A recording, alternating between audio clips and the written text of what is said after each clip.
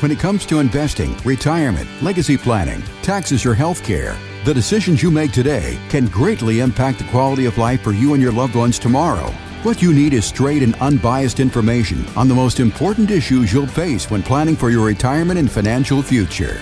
Good news, you found the Premier Retirement Radio Show with Jeff Hogan. Jeff is the founder of Premier Retirement Planning and Wealth Management, and he's been guiding people financially and to retirement for 30 years. So get ready for an hour of the most comprehensive financial information on the radio. Premier Retirement with Jeff Hogan.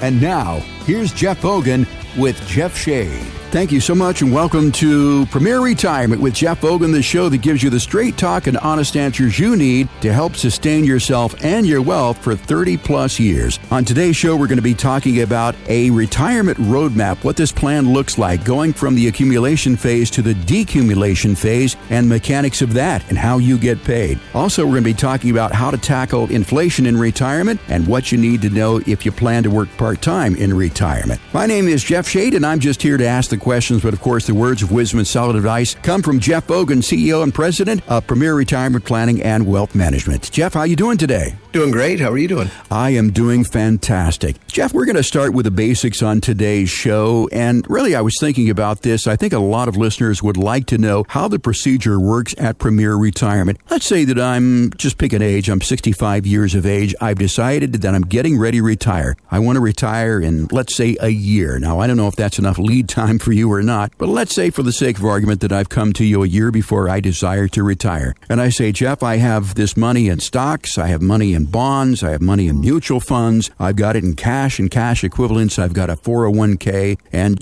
just a little here and there. And let's say for the sake of argument that I've accumulated approximately $2 million in my accumulation phase of working. Now it's time to decumulate this and turn this into cash flow. What are the first steps that you take here? And I guess the big question I want you to talk about is how do you turn this income and what products would you use to ensure that I get a paycheck every couple of weeks or every month for the rest of my life? Well, I'm assuming based on this conversation, if we're looking at really the income play, I'm guessing that other than Social Security, you don't have any pension income or any guaranteed income other than Social Security, perhaps. That is $2 million. That's a nice little chunk to turn into some cash flow. I also would have to ask, what is your monthly need for income? What is your desired income? How much is your guaranteed income from Social Security? If you're married, what is that? How old are you? You want to throw me out some hypothetical there? Yeah, exactly. Well, I'm 65 years of age. I plan to retire at age 66. My Social Security is going to amount to about $36,000 a year. Right now, on a, just a basic living standard, it's going to take about, I would say, $100,000 or more. That is net assets in order to maintain the quality of life that we have now. And as I said, I am 65. So, and being that I've done a little longevity test, I expect to live to probably middle 80s to around 90 years of age. Okay, that's good information. Now, the other would be how much you have in Roth IRAs, how much you have in regular IRAs, and how much you have in non-qualified. Right, and I don't know the answer to that question offhand for this example, but... Okay, I'll just give you a hypothetical. Okay, I work good. with a $2 million asset base is very common. I had a single person just come in this week, had just shy of $2 million, a little bit from an inherited IRA, some from her own IRAs and contributions to Roths and 401ks. About $200,000 in a trust, most of it qualified, most of it IRA stuff. So, and her question was, I don't really need a lot of income, but I know that RMD time's coming and it's going to be harsh. Also, I have this inherited IRA inherited 3 or 4 years ago, and the guys over at my brokerage firm, one of the big mutual fund companies, say that it would be smarter for me just to hold on to it and wait the whole 10 years and then take it all out at that particular time. Okay, so that's $600,000. First of all, let me just say, we don't just look at income. We look at the tax programs. Right. We look at what your tax problems are going to be and so forth. Good. What I did is I put a program together, a plan together. I delivered that plan this week, and she's coming up with all her questions for our next meeting. So we've had 2 meetings together so far. So the plan basically showed us divvying up the money into a managed Roth IRA of the inherited money, a managed non-IRA. We have hedge fund managers and hands-on managers, tactical management that allocates assets and manages money, fee-based stuff. And we have one IRA in a fixed index annuity with an income rider, another IRA, a Roth IRA that's not an inherited IRA, one that she's had for about $300,000 that is in investments, but she explained to me that she doesn't like all the risk that she has, and she was really unnerved about the fact that she lost over $400,000 last year in the market, and then told her brokers, hey, I don't want to have all this risk. So they went conservative, and she hasn't made any of it back on the market rebound, and hasn't really had any direction or any choices to make. So once this allocation showed basically about a third of her money would end up in managed accounts, a third of her money would end up in indexed annuities, part of which would guarantee income, and some of her trust money would be in an indexed annuity that was just totally tax deferred, that doesn't guarantee income but doesn't generate a tax bill every year. And the other third would be in a LIRP, life insurance retirement plan. Now, she's pushing 70 years old. She doesn't need life insurance anymore. She needs a hole in her head. But as far as from the standpoint of needing a death benefit. But wait, what are some of the advantages of life insurance programs? Well, if you stuff the life insurance, Index Universal Life, totally full of cash and buy a teeny bit of death benefit, the cost of the death benefit isn't very much, and you can generate tax-free stealth income from that. So a third of her income is going to come in, actually more than a third of her income is going to come in stealth. So here's basically the breakdown. Came up with a plan where about $350,000 of her money is going into an index annuity so that when she's 73 years old, after about 3 years of deferral, roughly, she's going to have a guaranteed income of $32,000 a year. That's about a 9% rate of return as far as from her initial investment. That is a guaranteed payout based on an A-plus rated company that hasn't defaulted or missed anything. They're probably one of the top 5, not 5%, but probably one of the top 5 strongest insurance companies on the planet as far as ratings go across the board. So again, she's got really good stability. She's got this guaranteed income. Her Social Security is roughly $30,000. She has nothing other than that from the standpoint of income. So then she's got another $32,000 going to come in a few years. And her LIRP, if she puts $150,000 of the $2 million total that she has, now don't jump to conclusions before I explain how this is going to work. She's going to put $150,000 into the LIRP for the next 6 years. That comes out to $900,000. Well, that sounds like a little bit more than a third. But wait, on the LIRP, because you're funding a life insurance retirement plan, you can actually borrow against the tax-free death benefit as early as the second year. So as early as the second year, she's going to be pulling out roughly $60,000 per year starting in year 2, while she's putting $150,000 of new money into the account to fund the cash value. But she's borrowing $60,000 of it back. So that means really her out-of-pocket is net of $90,000 from year 2 through 6. Bottom line is she's really going to be putting out over the next 6 years, she's going to be moving $600,000 net, which is roughly more in that third range, into her life insurance retirement plan. However, her net out of pocket in 6 years is $600,000, yet she's going to continue to get $60,000 per year tax-free income as just basically payment of her death benefit. Now, she did have a program with Genworth, and I'll call out the company, who I just found out has been dropped to a C-plus rated company. Used to be A, Genworth, part of GE Capital, where Welch, who was hailed as this guru of, businessman, but unfortunately, in my opinion, has lost every bit of credibility in the fact that he ruined GE and created these companies that can't survive. Bottom line is GE Capital is going out of business, or Genworth at least is. And she's got this long-term care policy that keeps on raising the rates. I said, you don't need long-term care. She says, well, how come? I said, because the death benefit on the life insurance retirement plan is available to you should you become terminally ill or get chronically ill. So in other words, that $400,000 or $500,000 extra that's in the death benefit is still going to be available to you in a lump sum or an accelerated payout should you need it for, health reasons. So she's like, well, that's great. You mean I can drop this, $8,000 a year premium on my healthcare insurance? Yes. So now we're up to $60,000 tax-free, $30,000 in Social Security, which is partly tax-free, mostly taxable, but partly tax-free. She's got a standard deduction of about $14,000. And then she's got this guaranteed IRA income of about $32,000 starting in 3 years. Meantime, she's got about $150,000 in cash. She's going to live on some of that. And her income, although she said she needed about $100,000 to live on, is going to be somewhere around $125,000 to $130,000 net. That's after paying taxes. Now, I told you she inherited an IRA. She has to pull that money out within the next 10 years. And her present brokers have told her, don't worry, just wait. There's only one person that plan serves, and that is the person getting fees on that account. Because if she waits to pull $600,000 out of that IRA in year 10, she's going to have a tax bill of $600,000, which means she's going to be, as a single person, way into the top tax bracket. And at that point, it'll be, 42 to 45% combined state and federal on about $600,000. Roughly half or more of that is going to be taxed at that higher rate. So she's going to get killed in taxes. Or she can do what I suggested, and that is take the next 6 years that she has to deplete those assets and deplete that $600,000, $100,000 a year right now, and put it into the LRRP, along with some of the Roth money that is also inherited IRA that has to be pulled out in the next 6 years because she inherited this 4 years ago. She only has 10 years or roughly 3 years. She's in her fourth year. So from now, she's got roughly 6 years to deplete both accounts. She's going to use those accounts to move to the LRRP so that she never has to pay taxes again, gets out of the tax liability 1/6 at a time. And yes, her taxes are going to be between $17,000 and $20,000 per year for the next 6 years. And then after that, her taxes are going to only be about $5,000 to $7,000 per year for the rest of her life. So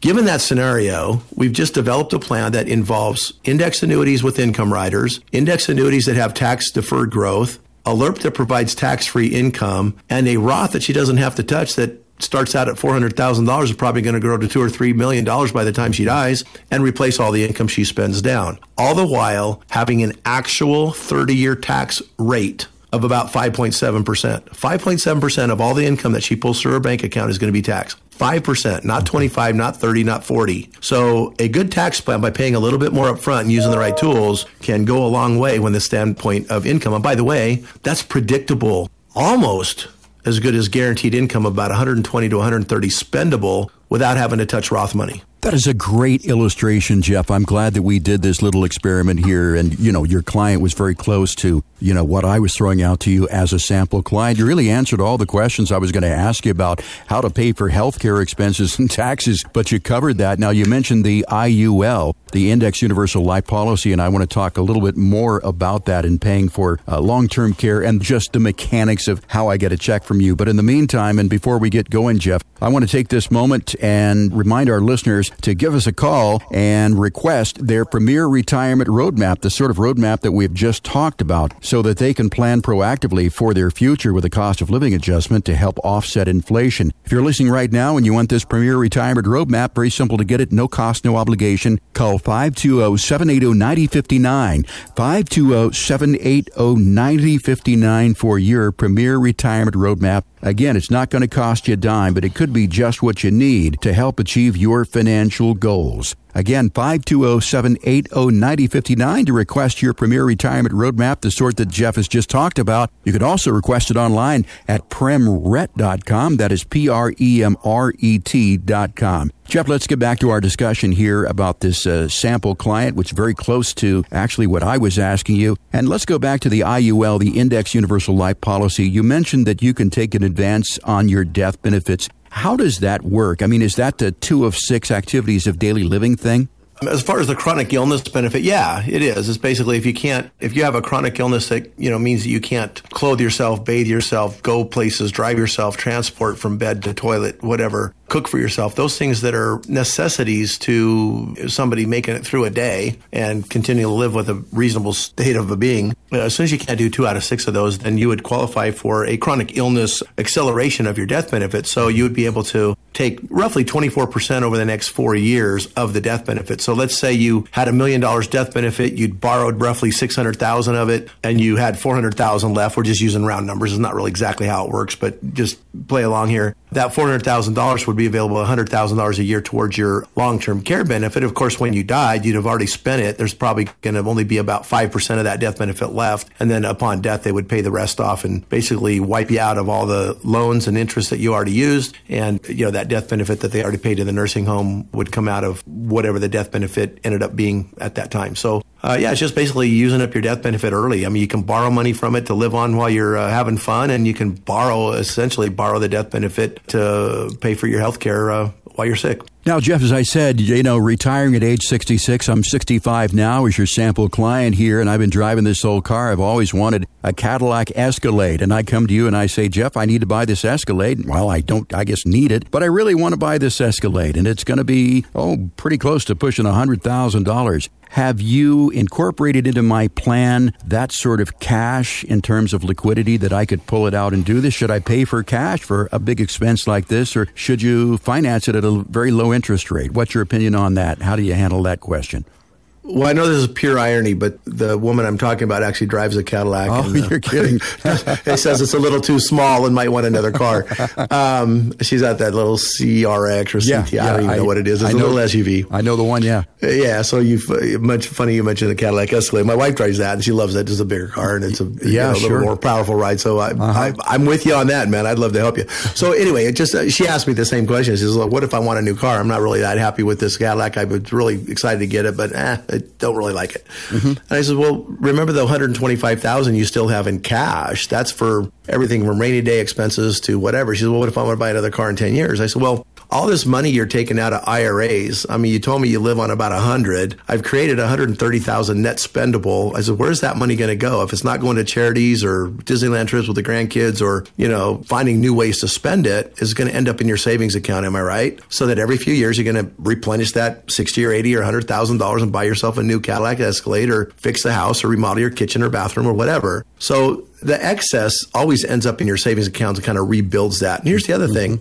There's still hundreds of thousands of dollars of Roth money that we haven't even spoken to that probably is going to end up going to her daughter and grandkids that, she doesn't have to use. You can always pull that money out and it's not going to throw you into a new tax bracket. So if you don't have the cash and you end up spending this cash flow that we've already set up and you don't take money out of those accounts, then you've got the Roth money to use. And, barring any super high risk investments that could lose money, and we typically don't put Roths in a highly risky account. Some people think that that's the only way they should put them. Well, I would hate to pay tax on $400,000 moving, let's say you move $100,000 a year over from your regular IRA to a Roth and you have $400,000 in and then the market crashes, goes to 200. You just paid taxes on $400,000. I don't like the backwards potential of a risky investment. So I like nice, high return, a little safer plays with that. Maybe mixing some private equity and some index annuities that don't have riders, fees and stuff attached with them that have some really good growth potential. So in other words, that Roth's going to grow. Let's say in 10 years, the $400,000 Roth is now $800,000 because it averaged 7%, which is very reasonable in a safe investment, in a reasonably safe, low risk investment. Well, shoot, pull out what you want. How much you need for that Escalade? $80,000. Oh, wait, you got a trade in. Right. Probably get 30 or 40 for your trade. You might only need $50,000. So yeah, pull it out of that. Shoot, you made $400,000 the last 10 years. You're still way ahead of the game. So yeah, there's always liquidity. I've never seen anybody in 30 years of doing plans for people, even when I was stupid and naive and really didn't know how these plans would work. I think we've always left way more liquid money available than is needed. I really have not seen somebody get pinched on liquidity needs. Just really haven't. There's always a cash account. We always leave a chunk in there, and there's always access, even to annuities. You can, take money out. And the LRP, you don't have to just be stuck with $60,000 a year. If she wants to take $40,000 a year out as income, and then every few years take that extra 60 or 80 that she didn't take out in income would otherwise be available. At least we're illustrating and we're projecting that that's kind of a good safe rate of withdrawal for her. So maybe she goes really safe and takes a lot less out so that she has that extra money that she can borrow against the LRP in order to buy her cars, buy the Disneyland trips, buy the, house remodels or whatever. So again, you have 3 or 4 different accounts that you can kind of consider your personal bank accounts to get access to those assets. Jeff, I'm really loving what I'm hearing with this plan that you're designing for me as a sample client here, and I hope that a lot of our listeners can relate to this. But let's talk about taxes. You talked about tax optimization in the plan that you're designing for me. With all of these investments, it seems that doing the tax return may be a little complex for me. As a client at Premier Retirement, how do I handle doing the proper tax return or returns? Well, I'll tell you, TurboTax is, I am not an H&R Block fan, and I know some of the listeners probably use them, but, they're a tax house, and you never even know half the time who you're getting. If you're getting the same guy as last year, they're enrolled agents. Sometimes they have really good skills. Sometimes they don't. You never really know. And they're not really that thorough. So people get frustrated paying $400 or $500 for a tax return that seems like something they can do so they get TurboTax. Then TurboTax doesn't understand everything, and they don't just expose you to all the deductions. I found a lot of people really don't get a lot out of TurboTax unless they have a super simple situation. But, once you're doing tax planning with LRPs, if you accidentally put your LRP income as taxable income as income because, you saw it come to you and the TurboTax doesn't understand that's a LRP life insurance retirement plan because it doesn't ask you the question because it just takes income income is income, you may end up paying tax on that. Or, certain distributions that you get a 1099, sometimes you get a 1099 and it says this is the amount distributed to you. But if you look in the taxable amount box, it's blank, but you think it's taxable income. It's really easy for the layperson, and I'm not saying everybody's too stupid to do TurboTax, but often we miss stuff. I will tell you that if you're going to a CPA and you bring my investment plan, or you don't bring my investment plan with you, and you say, hey, yeah, my new financial guy just said that I'm moving $180,000 of my IRA money to a LERP and to some Roth, and I have to pay tax on that, he's going to might say, oh, crap, are you kidding me? Do you know your advisor just cost you $50,000? Well, not really. I had you pay $50,000 now instead of $150,000 over the course of your retirement life. So it might be smart to do that in order to make 3 or 4 times the money tax-free, especially if we think rates are going to go up. So again, don't let your accountant freak out because we're doing a tax plan. And again, TurboTax isn't going to care. It's just going to tell you what taxes you're going to owe. And then you're going to freak out. Go, Jeff, why are we doing this again? Right. Well, look at the plan. We're doing this now because we're going to pay more taxes now, so we pay a lot less taxes later. And our tax bracket isn't 20+%. Our actual tax payout is going to be more like 8 to 10 or 12 or 15, not 20 or 30. So, sometimes people's accountants get them in trouble or make them think they made a bad decision on doing a tax plan because most accountants just want to get them all the benefit of every tax write-off they can this year and worry about it next year and go year to year. Thankfully, I met an accountant that came out of KPMG, out of one of the big 4 companies. She worked on the U.S. Airways account before they merged with American Airlines. Actually, her name's Kirsten Gardner, and she's our CPA. She works with us, all our clients. I helped set her up in business. I was working with a CPA firm that understood tax planning a little bit, didn't ask a lot of questions, didn't make people feel bad about doing Roth conversions, but they made a lot of mistakes, and you could have done better on TurboTax. But once we got Kirsten, who was, a very thorough, very intelligent person that could work at a big 4 firm, she took personal tax returns very seriously. She also understands pay less now so we don't have to pay more later on more money makes sense. So she also is in line. So, if you need an accountant that thinks the same language as you do if you become a client of us, because you will think our language once you see how the plans work, and not have to re-explain to your accountant or TurboTax what you're doing and, what exemptions you don't get. We do have in-house tax return available here, and we have very high-end tax strategy consulting through Advanced Tax Strategies through a group that I belong to based in Kansas that does a really good job at really higher-end tax strategies and stuff if you need to get that deep into the woods. But you don't have to take it on your own. If you do business here, you can do everything here. You can do your Medicare here. You can do your mortgages here. You can do your long-term care alternative to pay-as-you-go here through the LERPs. You can do income planning here and tax planning. You can even do estate planning here. We do wills and trusts. We take care of you from A to Z. Now, we're not everything to everybody, but we're everything to the people that we serve. Meaning that we're comprehensive, but we typically deal with the affluent retiree who has a tax problem and has multiple facets of retirement planning that they need. We're not just a portfolio manager. I hate when people who are in this business that claim to be fiduciaries only do stock investments for long-term planning. Well, what about your cash flow? What about next week's bills? What about the fact that you worked really hard for the last 40 years and you don't want to lose any money? Why aren't you using principal protected accounts? What about tax cash flow? Why aren't you using LERPs and Roths? Why are you not converting now at lower rates while the tax code's better? I mean, there's just so much that's left on the table with most firms out there, and it's frustrating. But for those people that end up being way underserved, which happens to be more the affluent retiree, find a really happy home here. And Jeff, for our listeners who have been intrigued by our conversation here, and they're really looking for a financial planning firm that really does have a robust bundle of services. Again, we recommend Premier Retirement Planning and Wealth Management in Tucson, also with an office up in Mesa. Now, if you'd like to get in and sit down with Jeff and ask your questions, just like I have as a sample client here, you can do it by scheduling your no-cost, no-obligation, no judgment Premier Retirement Roadmap meeting. It'll only take about an hour, but it could be the best time investment that you'll make this year. That number to call to get yours, 520-780-9059. It's 520-780-9059. You can call this weekend if you want and leave your information. Shelley will give you a call back on Monday and find a place in the calendar for you. Again, 520-780-9059. You can also request your retirement roadmap online at premret.com. That's PREMRET.com. Jeff, time for a break. When we come back, we've got listener questions and more when Premier Retirement continues here on 790 KNST, Tucson's most stimulating talk.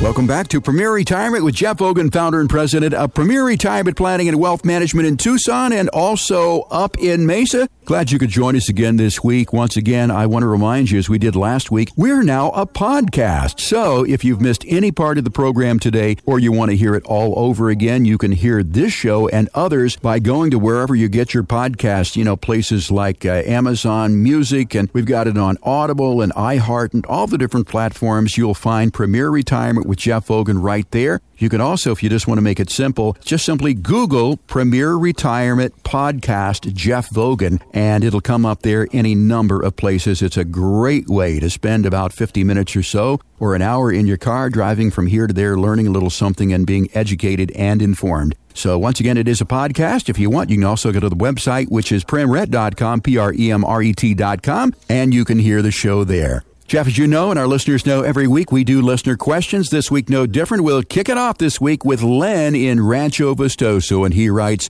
I have 6 separate IRA accounts created over the years in 2 different banks. I would like to consolidate these all into one IRA, but I heard something about the 1-year rule, and I didn't want to make any mistakes. I went to the IRS site, and the description says that you can't do 2 rollovers from the same IRA in the same year, which rather implies that more than one IRA would be okay. But right after that, it says you can do only one regardless of how many IRAs you have. So is it going to take me 6 years to consolidate all these accounts, or am I misunderstanding something here? Yes, you are.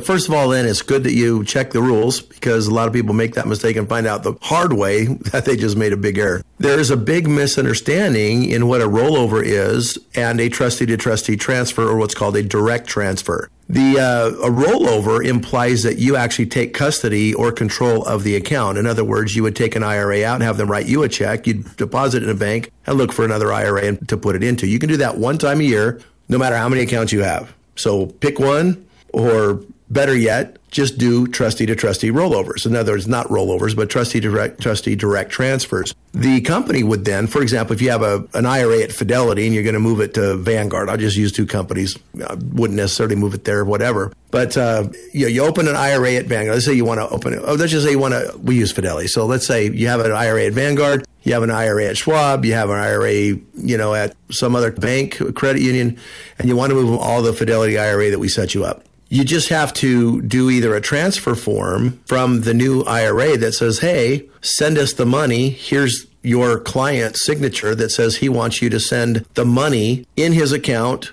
to his new account, and you just write the check to Fidelity, FBO, or for benefit of Len. So it goes into Len's account. As long as you don't actually have constructive or actual receipt of those funds, in other words, if you don't receive a check with your name on it, payable to you and depositable into any of your own accounts, if it's payable only to the institution, then you never take actual possession. You can do that as many times as you want. So it's very common here. We do this all the time. We consolidate. We think consolidation is smart. We typically do consolidate all the 401ks, IRAs, everything that's qualified in a traditional IRA type of account that's qualified. We would put into one IRA just to start. We would take all your Roth IRAs, combine those if you have several of them. It could be a Roth 401k or a couple of Roth IRAs. We combine them into a new Roth account. And from there, we might want to reposition some of those assets into some managed money, maybe some private equity funds, maybe some real estate stuff, maybe even a precious metals trust, or maybe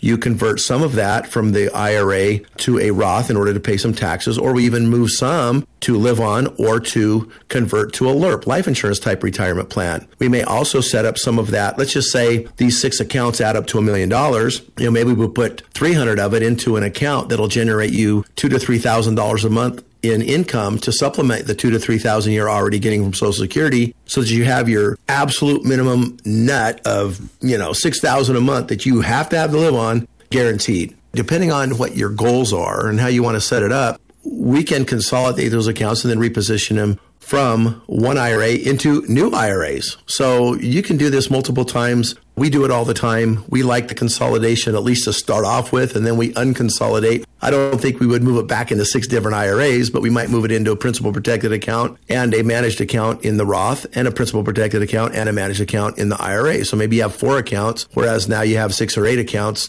depending on where your money's scattered around. Glenn, I hope that answered your question. Once again, if you have questions of Jeff, simply give him a call, 520-780-9059. Thank you for sending in that question. We will send you out Jeff's book, Retirement, The Road Ahead. And if our listeners want to get a hold of that, maybe they want to read that this weekend, you can go to premret.com, go to the resources tab there and click on that. You'll find a downloadable link to Retirement, The Road Ahead. Very, very good reading. Our next question, Jeff, is going to be Janet listening to us in Catalina. Janet says, I'm 62, my husband is 64, and we plan to retire in 3 years. We have $550,000 in retirement plans. Social Security will cover our minimum dignity floor in retirement. So my question is about a pension I have. The lump sum would be about $280,000, and the monthly lifetime benefit would be around $1,300 a month. So, should I take the lump sum option for my pension or the lifetime benefit? What's your opinion? Well, at that payout, that seems like a ridiculously low payout. It's not even 5%. Typically, you get a 6 or a 7% payout on most pensions. And here's the rub that I really hate about these lump sum pensions that get turned into a lifetime annuity. At $1,300 a month, if you get hit by a truck in year 5, you don't get that money anymore. Now, I'm guessing that based on how low that number is, you're probably taking a joint payout. But let's say you both get hit by a truck 5 or 10 years down the road. You don't even get your money back. You'd have to live 20 years just to break even, or a little bit more than that, just to break even on the 280. That's assuming it doesn't even make any money. So my opinion is that's a horrible payout, number one. Second of all, you lose control of the principal. What if you moved it out to your own lifetime income plan with an A-plus rated company that manages tons of pensions, actually manages pensions for first responders and government entities, but they are an insurance company that can offer you a personal pension plan as well. And here's the cool thing. You move the 280 over there, they're going to give you a 20% bonus in income value just to calculate your income. You wait 3 years and your benefit's going to be somewhere in the,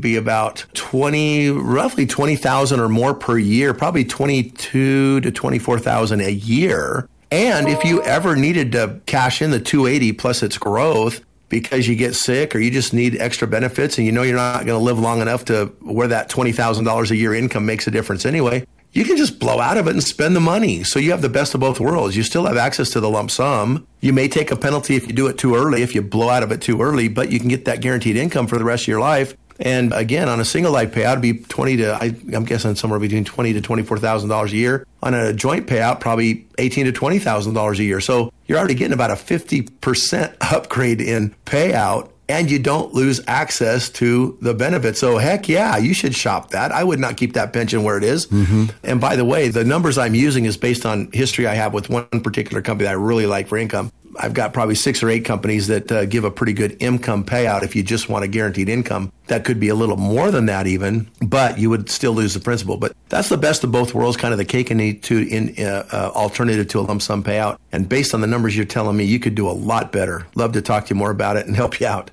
Janet, that number 520-780-9059 if you want to talk to Jeff about making this decision. And it is a decision that a lot of people need to make, not so much for younger people because, of course, these days pensions don't exist like they used to. But still, there are a lot of us baby boomers out there who may have pensions. We appreciate you listening to the program there in Catalina. Next question is Ira listening to us in Sabino Canyon. And Ira says, I've heard you talk about the different stages of retirement, the go-go years, the slow-go years, and the no-go years. What are some cash withdrawal strategies for the go-go years? Should I take money from pre-tax or retail accounts?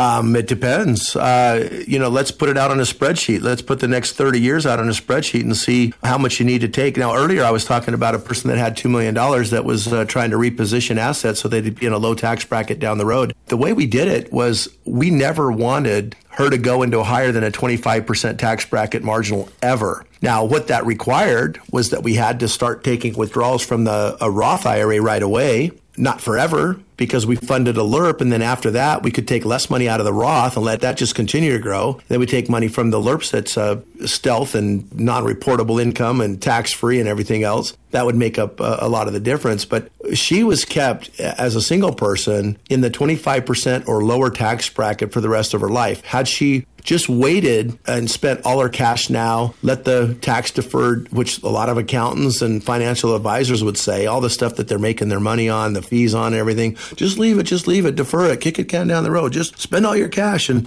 let this grow because it's tax deferred. You won't pay any taxes. You'll be in a zero tax bracket for the next 3 or 4 years. Well, right now the tax brackets are lower than they have been in years and years with the Trump tax cuts. And you should be paying tax on as much money as you can right now at 22 and 24% instead of what's going to be 25% in 3 years. So pay as low taxes as you can on as much money as you can now and not pay taxes later. So what we do is we build a plan and we say, oh, looks like for the next 3 years, you're going to take twice as much out of your IRA as the Roth. After that, you're going to take twice as much out of the Roth and the LERP than you are out of your IRA. And your overall tax bill is going to be less than 10% of your total income between now and the time you die. You just have to spend this money now in the go-go years and spend that money later in the slow-go years. But it's not rocket science, but it is scientific in the fact that you really do have a good question in that there is a rationale behind when you take certain amounts of money out of certain types of accounts. And it's all based, honestly, your cash flow really should be based on your tax bracket,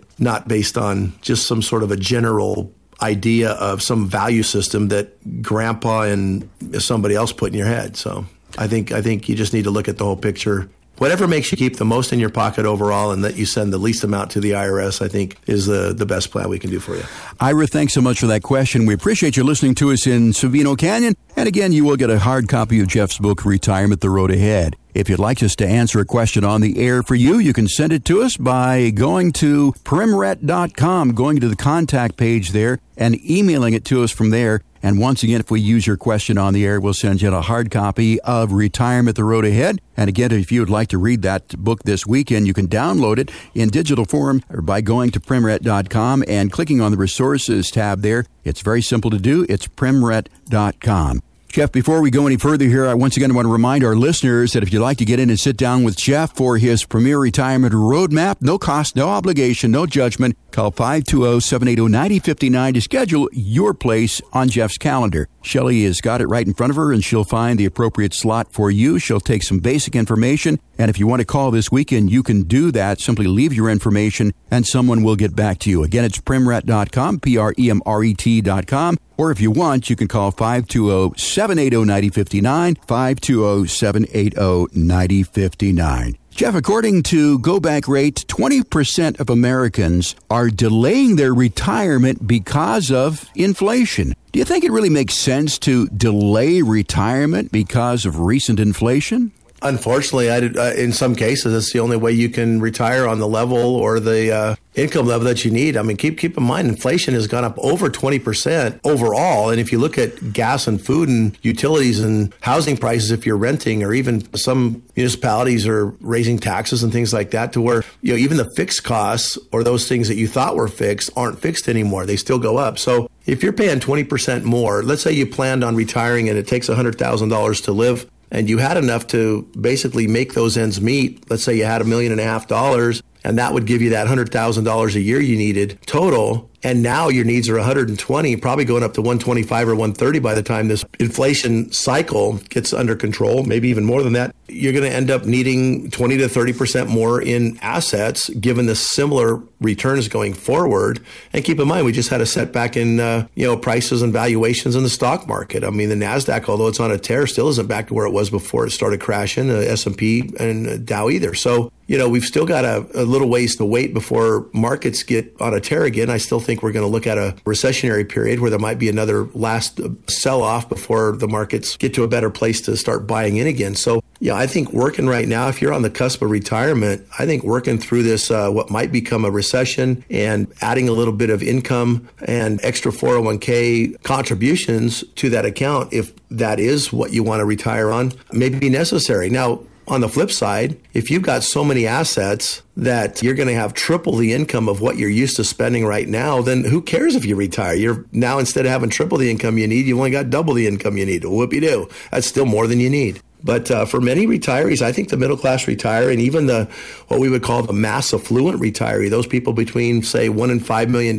in retirement assets, some of them aren't going to hit the numbers, maybe the $2 to $5 million range, but the $1 to $2 million range especially, that doesn't go as far as people think. People that have $1 to $2 million in retirement savings have probably been making between $100,000 and $200,000 a year over the last 5 years. They're probably used to spending most of that. So if you want to keep that same type of retirement plan, and if you're in the stock market and bond market, the old 4% rule doesn't even work anymore. 4% of $1.5 million is $60,000. If you can make up the other 40 or so in Social Security, you're still only at 100. Well, if 100,000 used to get it, but 130 is where you need to be now, well, you either need to rethink that 4% rule or rethink repositioning to LERPs and index annuities and maybe getting that income up to the 120 or 130 amount. Interestingly, this plan, I'm going to go back to that same plan because it's pretty fresh on my mind. It was just this week, a few days ago. That, the single woman, saved a lot. She's working with some people that just do stocks, bonds, and cash portfolio management only. They call themselves fiduciaries, just like the guys on TV call themselves fiduciaries, but only do one thing for everybody. I don't understand how you can be a fiduciary in retirement planning if you're not doing the whole retirement plan or doing a comprehensive job of it, looking at cash flow, taxes, guarantees, principal protection, all those things that the client actually wants. If you're a fiduciary, you should do what the client wants. If she says she doesn't want to lose any money, then you should put most of the money in places that you can't lose money, or at least have all those things that are guaranteed needs. So she needs to live on $100,000. She's got the potential. She would have to live on $100,000, keeping a portfolio that is based on a 4% rule type of a rate of return, and hopefully she'll still have a couple $1 million when she dies. When we put the plan together that included LERPs, included index annuities, and income for life, guaranteed to start at age 73 and 3 years after 3 years of deferral, in other words, in year 4, and take income off of the LERP even starting as early as year 2, that income went from $100,000 to $130,000 on average, mostly because of tax. 10 or 15 of that was just tax savings. The other was guaranteed income on principal protected assets. You take volatility and the market risk out of the equation, your money will last longer, period, and in a more predictable, sure way. And if you don't have a big stomach for risk and gut checks when the market goes up and down and you're just now getting into retirement, consider you're going to have probably 3, 4, maybe even 5 of these big 20% plus market corrections between now and the time you're done retiring. In other words, the time you're done,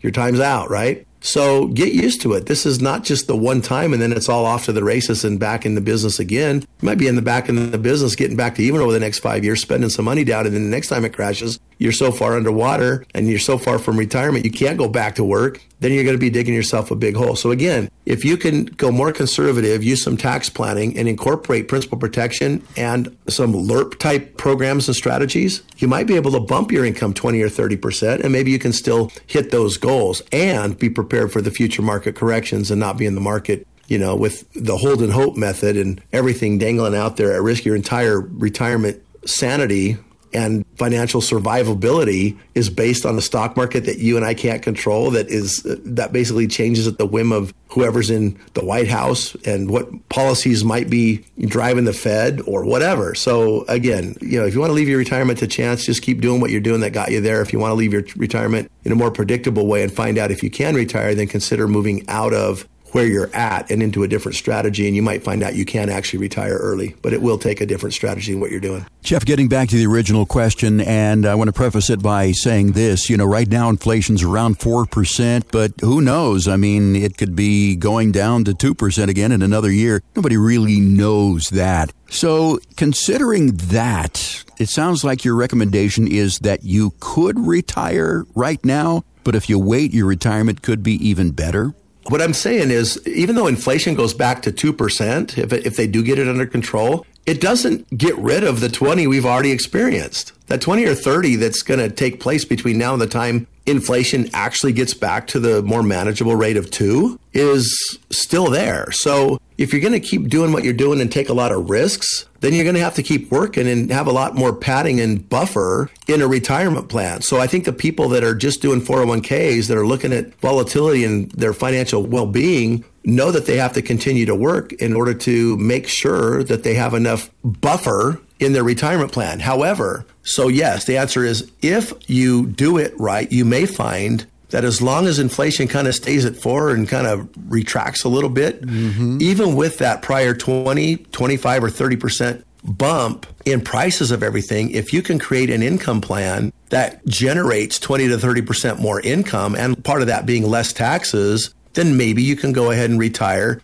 anyway. So again, it will take a different strategy than what you're probably using. Those people that are continuing to work know they're either underwater. Now, if they've already been here, I have clients that have come and done their best, but they still want to live at a little bit higher lifestyle than they can. And so they're still working just because they want to hit certain numbers. But they've already preserved at least X amount of income and predictability in their plans up to now. And they know what that gap is, and they know how many years it'll take them to fill it. It's unfortunate for so many that come in and they have no idea how long they're going to work because they have no idea what the market's going to do. They have no income generating assets that guarantee anything other than Social Security. And in my opinion, you need a lot bigger buffer and are probably going to have to work longer in that scenario than you would in a scenario like we use. Jeff, for a lot of people, retirement includes a part-time job, now more so than ever. What should people know if they're considering a part-time job in retirement? Well, I know sometimes that part-time job is for the money and sometimes it's just to get out of the house so you don't have to do honeydews all day. I get that. So whatever it is, whether it's for income or whether it's just to get out of honeydews, whatever your reason for working is your reason for working. However, keep in mind that if you are not at full retirement age, Social Security can be withheld if your income's, over roughly the $20,000 range. So they will actually withhold a certain amount, like $1 for every $2 you make, they'll withhold $1 of Social Security. Now, you'll get that back, but they amortize it over the next 30 years of your expected life expectancy. So it's not just a complete, reimbursement of a lump sum of, what you get back at full retirement age because you deferred some of it. It actually gets amortized back into the amount that you get for life. That might not be a bad thing. I mean, shoot, if you make more money, you don't need your Social Security. You might as well let it, increase your future incomes when you start taking Social Security again. But keep in mind, if you are trying to deplete your share of the Social Security Trust Fund as fast as you can, you may not be able to do it if you get that part-time job prior to full retirement age. Other things is just, keep in mind what it does to your tax bracket. If you're bumping right up on the edge of a 25% tax bracket, maybe you're making $100,000 a year, being taxed on about 75 of it, which puts you in that 15% tax bracket, but pretty close to the max after the Trump tax cuts go away. That's going to be what it's going to be in 2026 and going forward. Every dollar you make, even in a part-time job, you make $20,000 in a part-time job, $5,000 of it's going to the government. Plus, you still have to put into Social Security and Medicare and stuff like that. So you're going to be probably losing $7,000 or $8,000 of a $20,000 part-time job income if you go into that tax bracket. Is it worth it? I don't know. Maybe it is. Maybe it isn't. Maybe it's just the extra money you need to go see the kids in Florida every year, or to go on that European cruise that you wanted to go on the Rhine River next year. Maybe that's why you want the thing, and it's okay to pay taxes because, hey, you want it bad enough. Whatever. Your reason to work is your reason to work. But keep in mind, taxes should be taken into consideration, and possible reductions in payouts on Social Security and maybe even pensions, depending on how your pension is designed. Great information on today's show, Jeff. I want to thank you for your time and once again remind listeners, if you've missed the show today or you want to hear it all over again, we're a podcast. Simply go to wherever you get your podcasts and search for Jeff Bogan, Premier Retirement. We've got a number of shows right there. Jeff, we are out of time for this week. I want to thank you for your time. I want our listeners to remember, if you'd like to get your Premier Retirement Roadmap, it's 520-780-9059. No cost, no obligation. 520-780-9059 or online at premret.com. Have a great weekend. For Jeff Bogan, I'm Jeff Shade. We'll talk to you again next week with another edition of Premier Retirement right here on 790 KNST, Tucson's most stimulating talk. Investment advisory services provided through Premier Wealth Advisors, LLC, an Arizona State Registered Investment Advisor. Securities transactions are placed through TD Ameritrade Insurance, and annuity products are offered through Premier Advantage, Inc., DBA Premier Retirement Planning and Wealth Management. Investing involves risk, including the potential loss of principal. Any reference to protection, safety, or lifetime income generally referred to fixed insurance products. Insurance guarantees are backed by the financial strength and claims-paying abilities of the insuring carrier. This show is intended for informational purposes only, not to be construed as advice or recommendations. Due to show format, accuracy, and completeness cannot be guaranteed by Premier. Premier and its representatives do not provide legal or tax advice and may only conduct business with residents of states and jurisdictions where they're properly registered.